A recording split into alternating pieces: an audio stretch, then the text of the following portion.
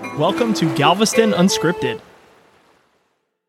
Wildflowers of the East End Lagoon. The key to learning about coastal wildflowers is to first learn about their preferred haunts. A few inches can make the difference given the lack of elevation along the coast. Only a few plants can tolerate the salinity of the salt pans and flats. Along the roads that circle the lagoon, rainwater draining from the pavement creates a unique roadside habitat. With this inundation of fresh water, you'll find plants that are often found farther inland. Many of the flowers along the East End Lagoon Nature Trail are large and brightly colored. Others are small and obscure. The key to finding a diversity of flowers along the trail is to be patient and look closely. Also, remember that different flowers bloom at different times of the year. You will need to visit the lagoon frequently to see them all. Only a handful of plants can tolerate the high salinity of the lagoon waters. The pans and flats that surround the lagoon are perfect for salt-tolerant grasses, as well as plants such as smooth cordgrass. Black mangroves are only found along the Gulf Coast and the Florida Atlantic coast. In Texas, this mangrove only spreads as far north as Galveston. In cold winters, black mangrove will freeze back to the roots, only to sprout back even stronger the next year.